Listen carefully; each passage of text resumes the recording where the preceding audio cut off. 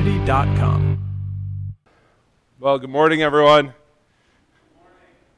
Well, that was not bad for a morning. We'll try it again, though, get everyone involved. Good morning, everyone. Good morning. All right. Hey, glad that you're with us this morning as we're continuing through 1 Samuel. And want to recap last week. We've kind of entered into new territory in Samuel because we're transitioning from the early events to Samuel's life and that sort of thing into a point where he is starting. We're starting the process of a king coming into play, the first king of Israel. And while that's going on, it doesn't happen in a moment. It's sort of an unfolding of events that occurs over some time, So that's kind of what we're working through right now. So last week, as we looked at, I believe chapters 8 and 9 were what we covered last week in 1 Samuel. But this is kind of what happened in the lead up. So the people of Israel, they had demanded a king so that they could be like other nations. Right? But these are God's people. Right? They're not supposed to be like the other nations. They're supposed to follow God.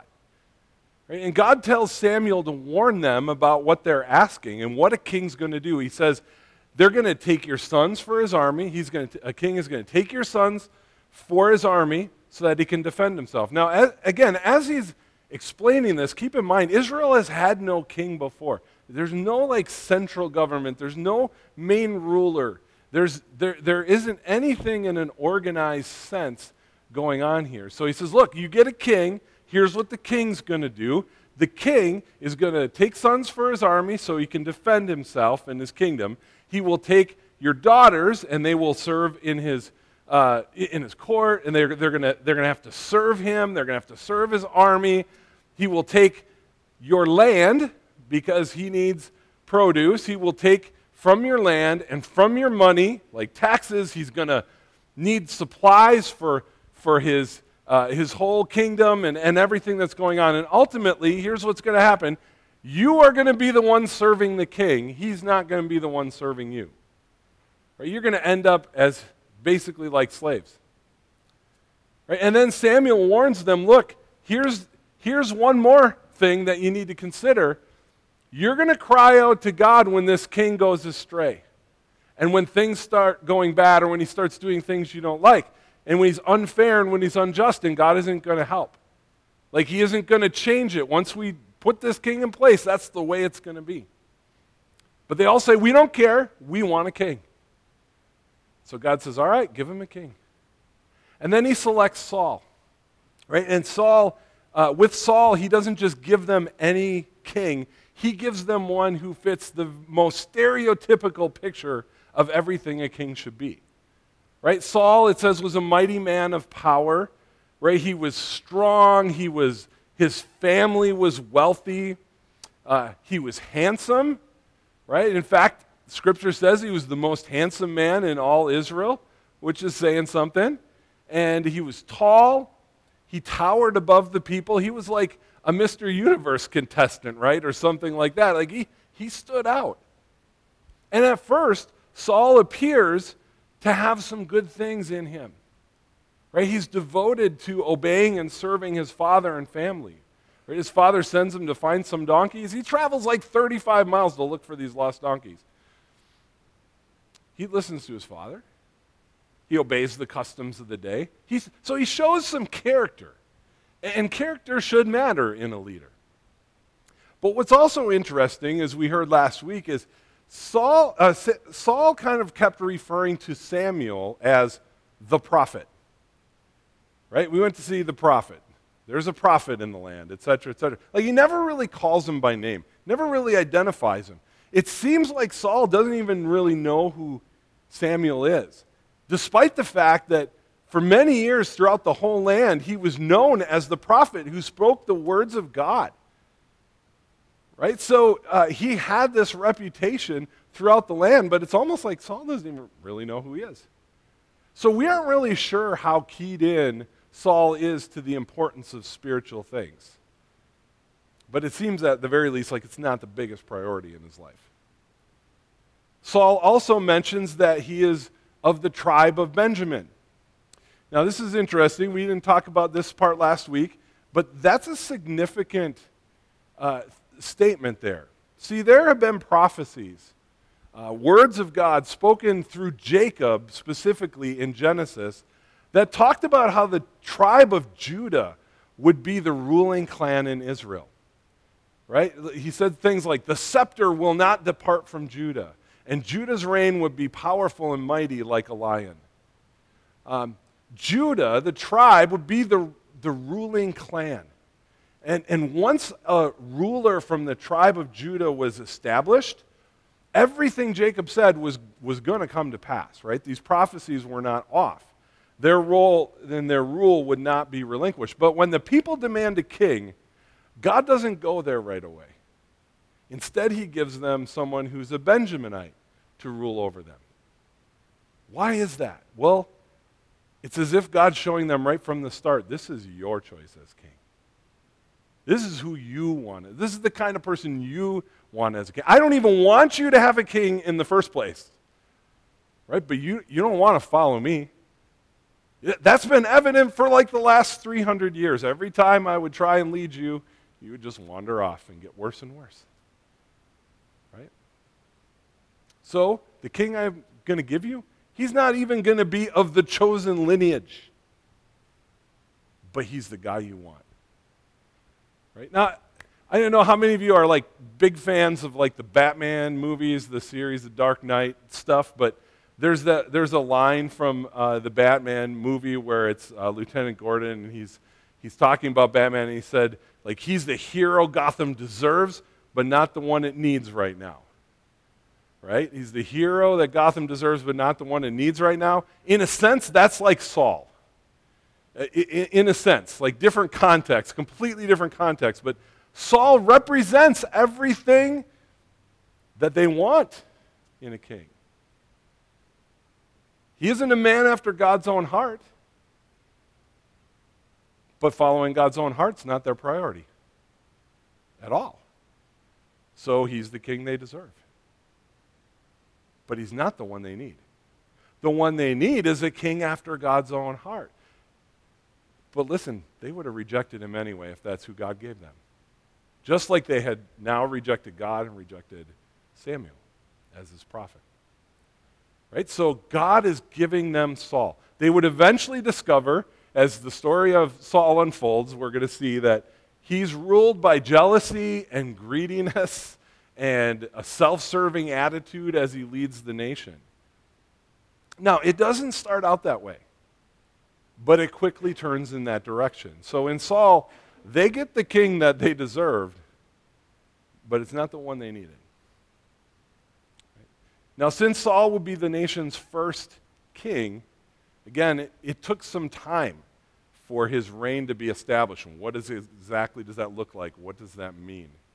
But the first steps involve Saul being anointed by Samuel and chosen or called into this position. Okay, and that's the part of the story we're going to look at today. So 1 Samuel, we're going to pick it up at chapter 9, verse 26 as we roll into chapter 10. It says, "Then at the break of dawn, Samuel called to Saul on the roof." Remember, he had stayed the night at the prophet's home. "Up, that I may send you on your way." So Saul arose, and both he and Samuel went out into the street. As they were going down to the outskirts of the city, Samuel said to Saul, "Tell the servant to pass on before us. And when he has passed on, stop here yourself for a while, that I may make known to you the word of God." He's going to speak something pretty important. So, chapter 10. "Then Samuel took the flask of oil and poured it on his head and kissed him and said, 'Has not the Lord anointed you to be prince over his people Israel? And you shall reign over the people of the Lord, and you will save them from the hand of their surrounding enemies.'" Right? So this is an official act, like declaring Saul will lead the people. And he's being anointed by Samuel with this oil. Now that was something that was typically done for the priests when the priests were instituted into leading the people spiritually. But now he's doing this for this new office, this new position of king, and for the future king. And Samuel says, "And this shall be the sign to you that the Lord has anointed you to be prince over his heritage. When you depart from me today, you will meet two men by Rachel's tomb in the territory of Benjamin at Zelzah. And they will say to you, 'The donkeys that you went to seek are found. And now your father has ceased to care about the donkeys and is anxious for you, anxious about you, saying, what shall I do about my son?'" So this first encounter, this description of what's going to happen, like, look, that's something that could have coincidentally happened anyway, right? But it's unlikely for it to happen at that certain place with that specific number of men far away from his home, apart from the hand of God orchestrating things. And Samuel says, look, this is the first thing that's going to happen. Verse 3, "Then you shall go on from there farther and come to the oak of Tabor. 3 men going up to God at Bethel will meet you there, one carrying 3 young goats, another carrying 3 loaves of bread, and another carrying a skin of wine. And they will greet you and give you 2 loaves of bread, which you shall accept from their hand." Now, again, this story in itself certainly possible, right? Coincidentally, I suppose it could happen. Not very likely that it's going to happen exactly where Samuel says it is. But what's interesting here is that specifically Samuel says these men, they're going up to worship God. Right? And so he lists what they're carrying with them, and it almost seems as if those are items that are supposed to be offered to God, like as a sacrifice or as an offering to God. Right? The goats, the bread, the wine. Think about what's happening there, right? If they're going up to worship God, that's probably stuff that was dedicated to the Lord. But instead, they offer it to Saul. Now, this probably would leave them needing to replace those things if they were going to still honor God with their offering, right? But think about this. If someone were to offer you something that of that nature, right? Something, whether it be bread, wine, an animal, or money that was supposed to be dedicated to God. If someone were to offer you something that was supposed to be given to God, don't you think it'd be wise to turn that down? Like, oh, that's for God, but you're giving it to me? Awesome. That just seems like, I don't know. Maybe I shouldn't be taking that. But look, and Saul's from a wealthy family. He doesn't need those things. But he's willing to take it from them. It kind of hints a little bit at maybe some of Saul's greed or selfishness. Perhaps his needs are more important to him than God's needs. Right? So there's some interesting thing happening there. Verse 5, "After that you shall come to Gibeah Elohim, where there is a garrison of Philistines.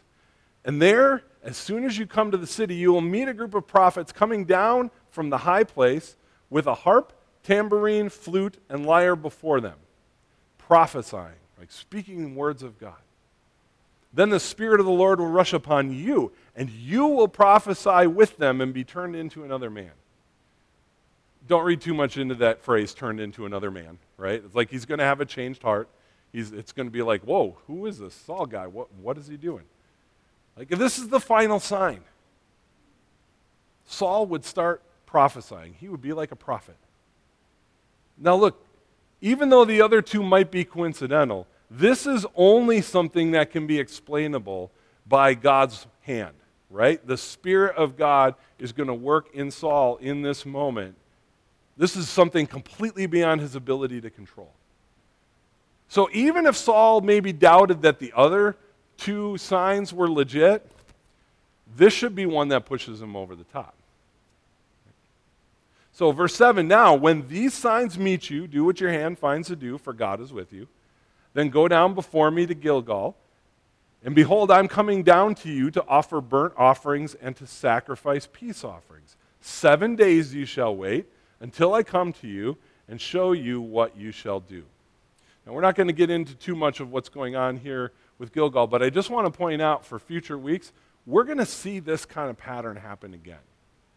Right? Like, there are numerous times where, and one really significant time where Saul is supposed to meet Samuel at Gilgal, and he's supposed to wait 7 days. Okay, so this is gives us kind of an indication this was sort of a pattern. This was something that happened probably regularly between them. So he's going to speak to him there about what God wants him to do. Right? So look, Saul at this point doesn't need to actually do anything to make himself king. Right? God is the one who's bringing this about. He's bringing it about in his way, in his time, and he gives him these 3 signs as kind of proof or evidence that it's going to happen. Okay? Verse 9, when he turned his back to leave Samuel, God gave him another heart. And all these signs came to pass that day. And when they came to Gibeah, behold, a group of prophets met him, and the Spirit of God rushed upon him, and he prophesied among them. And when all who knew him previously saw how he prophesied with the prophets, the people said to one another, what has come over the son of Kish? Is Saul also among the prophets? And a man of the place answered, and who is their father? Therefore it became a proverb, is Saul also among the prophets? When he had finished prophesying, he came to the high place. Right? So again, Samuel gave 3 very specific evidences that what he was saying about Saul ruling was going to come true. And these were evidences that were from the Lord to back it up. It's like he wanted Saul to know beyond a shadow of a doubt that this is what he had been chosen for. And clearly God was orchestrating all this. Like he was making it happen. These things should have confirmed it, right? But and you would think Saul would be like, all right, we're all in on it, right? Like I'm on board. But here's the story that happens next. Verse 14. Saul's uncle said to him and his servant, where did you go? And he said, to seek the donkeys. And when we saw they were not to be found, we went to Samuel. And Saul's uncle said, please tell me what Samuel said to you. And Saul said to his uncle, he told us plainly that the donkeys have been found. But about the matter of the kingdom of which Samuel had spoken, he did not tell him anything.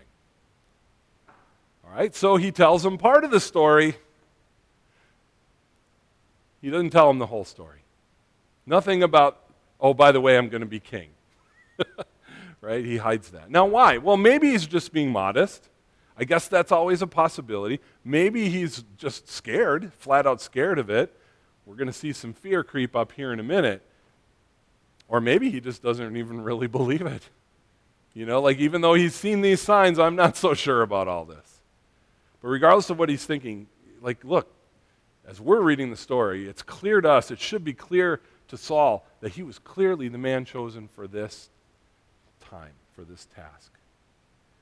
And so Samuel has anointed him to be the first king in the land. Then what? Right? It's a done deal, right? Saul's king? Nope. Again, process. There's a process unfolding here, okay? So verse 17. Now, Samuel called the people together to the Lord at Mizpah. And he said to the people of Israel, thus says the Lord, the God of Israel, I brought up Israel out of Egypt, and I delivered you from the hand of the Egyptians, and from the hand of all the kingdoms that were oppressing you. But today you have rejected your God, who saves you from all your calamities and your distresses, and you've said to him, set a king over us. Now therefore present yourselves before the Lord, by your tribes, and by your thousands. Then Samuel brought all of the tribes near Israel, and the tribe of Benjamin was taken by lot. Right? So basically, he's like drawing names out of a hat, right? The tribe of Benjamin won the lottery. And he brought the tribe of Benjamin near by its clans, and the clan of the Matrites was taken by lot. And Saul, the son of Kish, was taken by lot, right? So 3 drawings, right? The Benjamites, the clan of the Matrites, and Saul were drawn out of the hat. But when they sought him, when they sought Saul, he could not be found. So they inquired again of the Lord, is there a man still to come? Like, well, has this guy just not been born, whoever this Saul dude is? Is he not with us? Where is he? And the Lord said, behold, he has hidden himself among the baggage. Then they ran and took him from there. And when he stood among the people, he was taller than any of the people from his shoulders upward. And Samuel said to the people, "Do you see him whom the Lord has chosen? There is none like him among all the people." You kind of wonder if that was said with a little bit of sarcasm, right? You wanted a king, God's giving you a king. Look at this guy. And then all the people shout in a very cliche way, "Long live the king!" Right? It's quite a story. What an amazing thing. They have a king.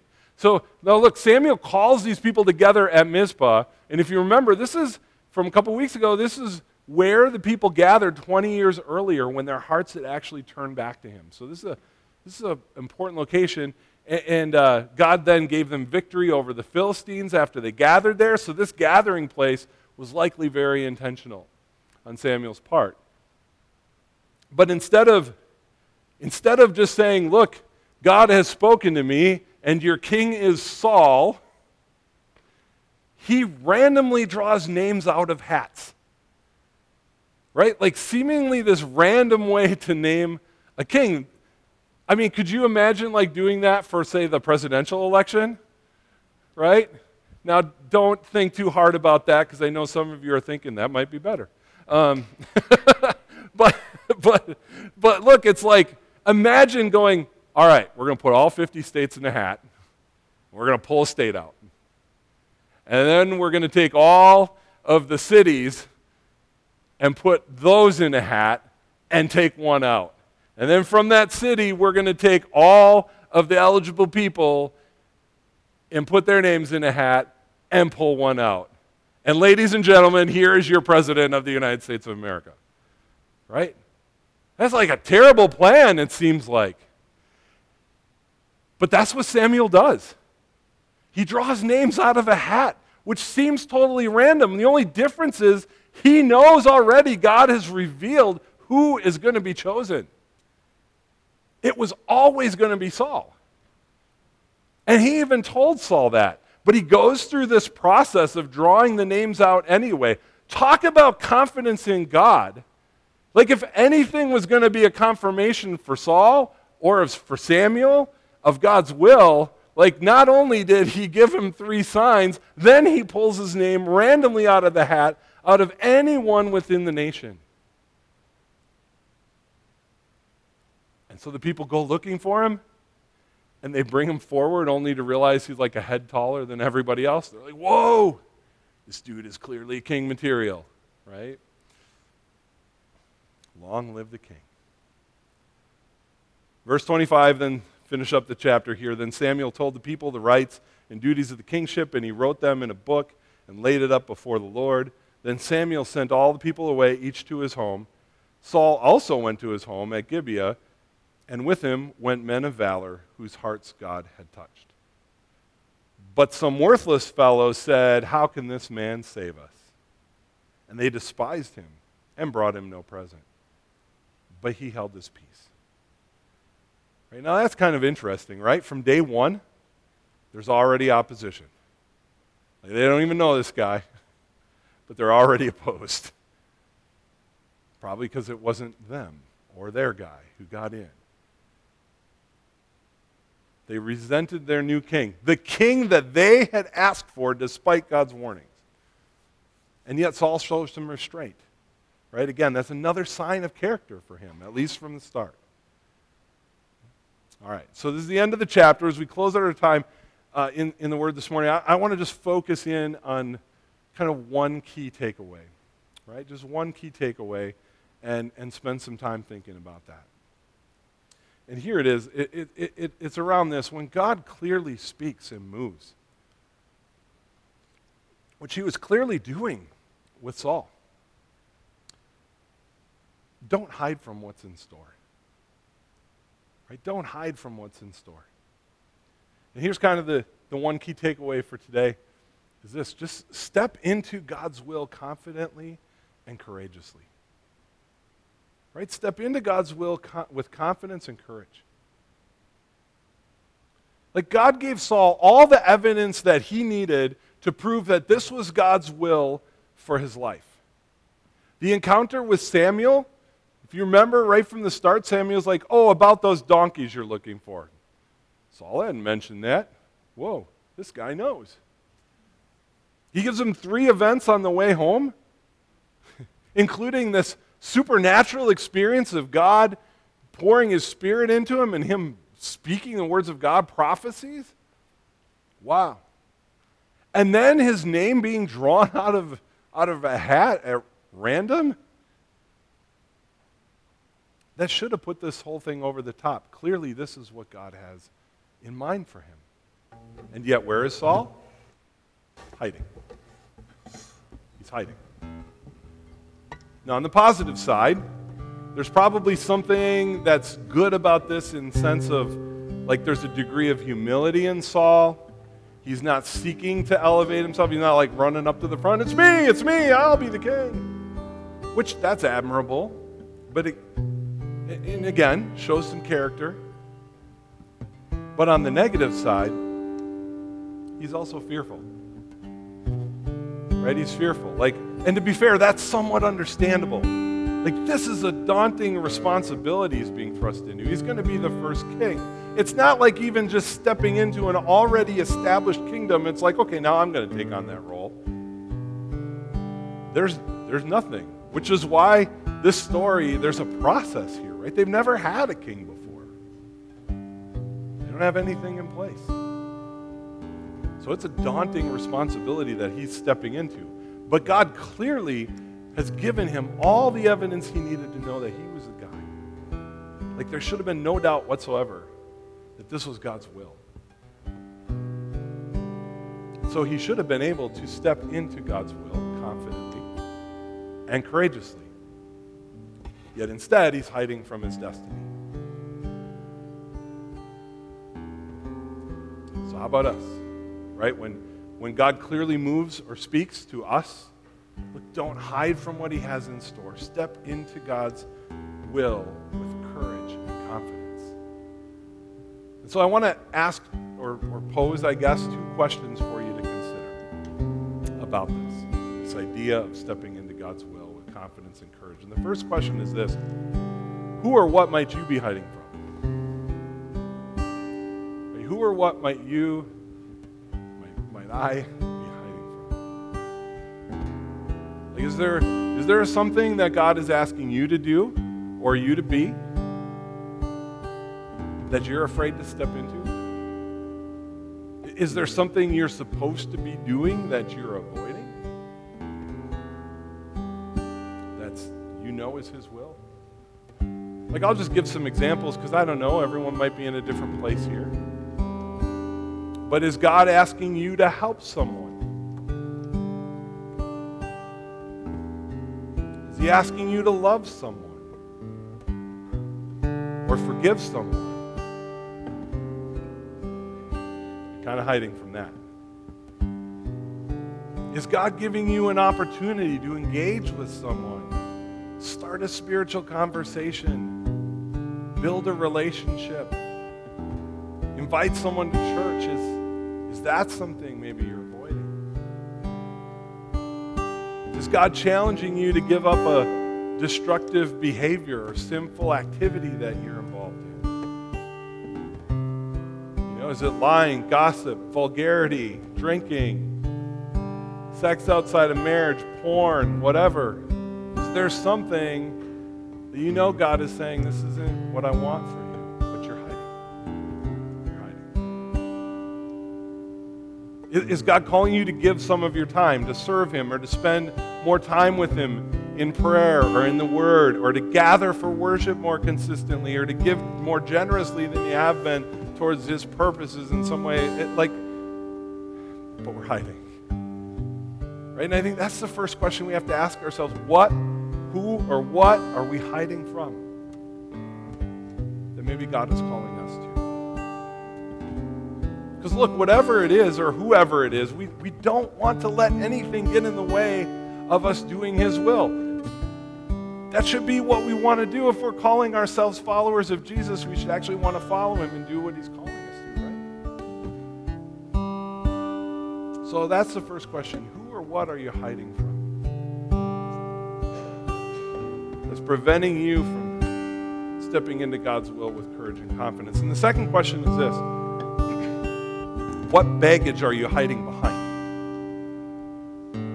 what baggage are you hiding behind? Like, look, when it comes to doing God's will, we all have baggage we can hide behind like Saul did. And we have to recognize we do have to recognize, first of all, who and what we're hiding from. That's important, but we should also identify what we're hiding behind. Right? What's protecting us? What's making us feel like this is okay? Like maybe the baggage is your fear, or your anxiety, or your insecurity. Maybe your baggage is comfort, or uncertainty, or doubt. Maybe your baggage has to do with like mistakes you've made in your past. Maybe it's present struggles with sin. Or just you're worried about what the future holds. Maybe it's that worldly priorities get in the way. And look, probably for most of us, our baggage that we're hiding behind, it's not just like one thing, it's some combination of these things. There's a couple things. They don't seem that big in and of themselves, but you start to put them all out there, and boy, that's a lot of baggage to hide behind. Maybe it's something else completely that I haven't mentioned that comes to mind for you. We have to identify that baggage. And if you aren't sure what it is, then just try completing this statement about something that maybe God is calling you to. I can't do His will because fill in the blank. Right? If it's what God is asking you to do, we should be able to trust that He's going to enable us to do it. So what is it that fills in the blank when you say, I can't do this because... What's the reason? And is it a reason or is it an excuse that you can't do the thing that God has called you to? Right? Because that's probably your answer right there. That's my baggage. That's what I'm hiding behind. So I just want to challenge us this week. This morning, maybe something stirring up in you, but throughout this week, could you consider digging deep and examining your heart, your life, and what is it that you tend to hide behind that holds you back from acting in faith with courage and confidence?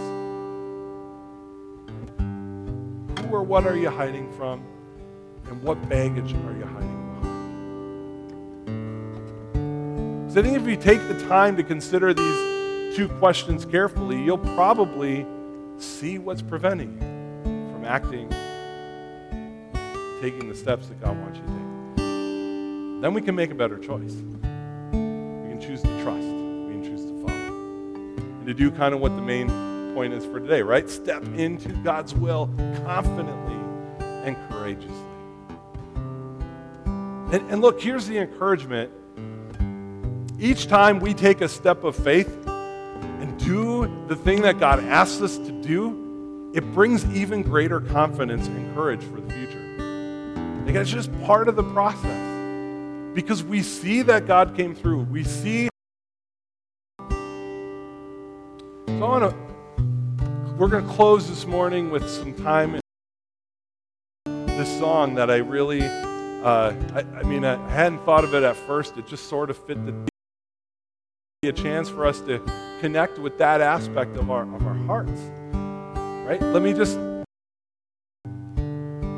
when I'm fearful, when I'm doubting, will I have the strength? Am I serving when I'm hidden? Will I trust? The Father sees into His will confidently and courageously. Let's pray, and then we'll worship.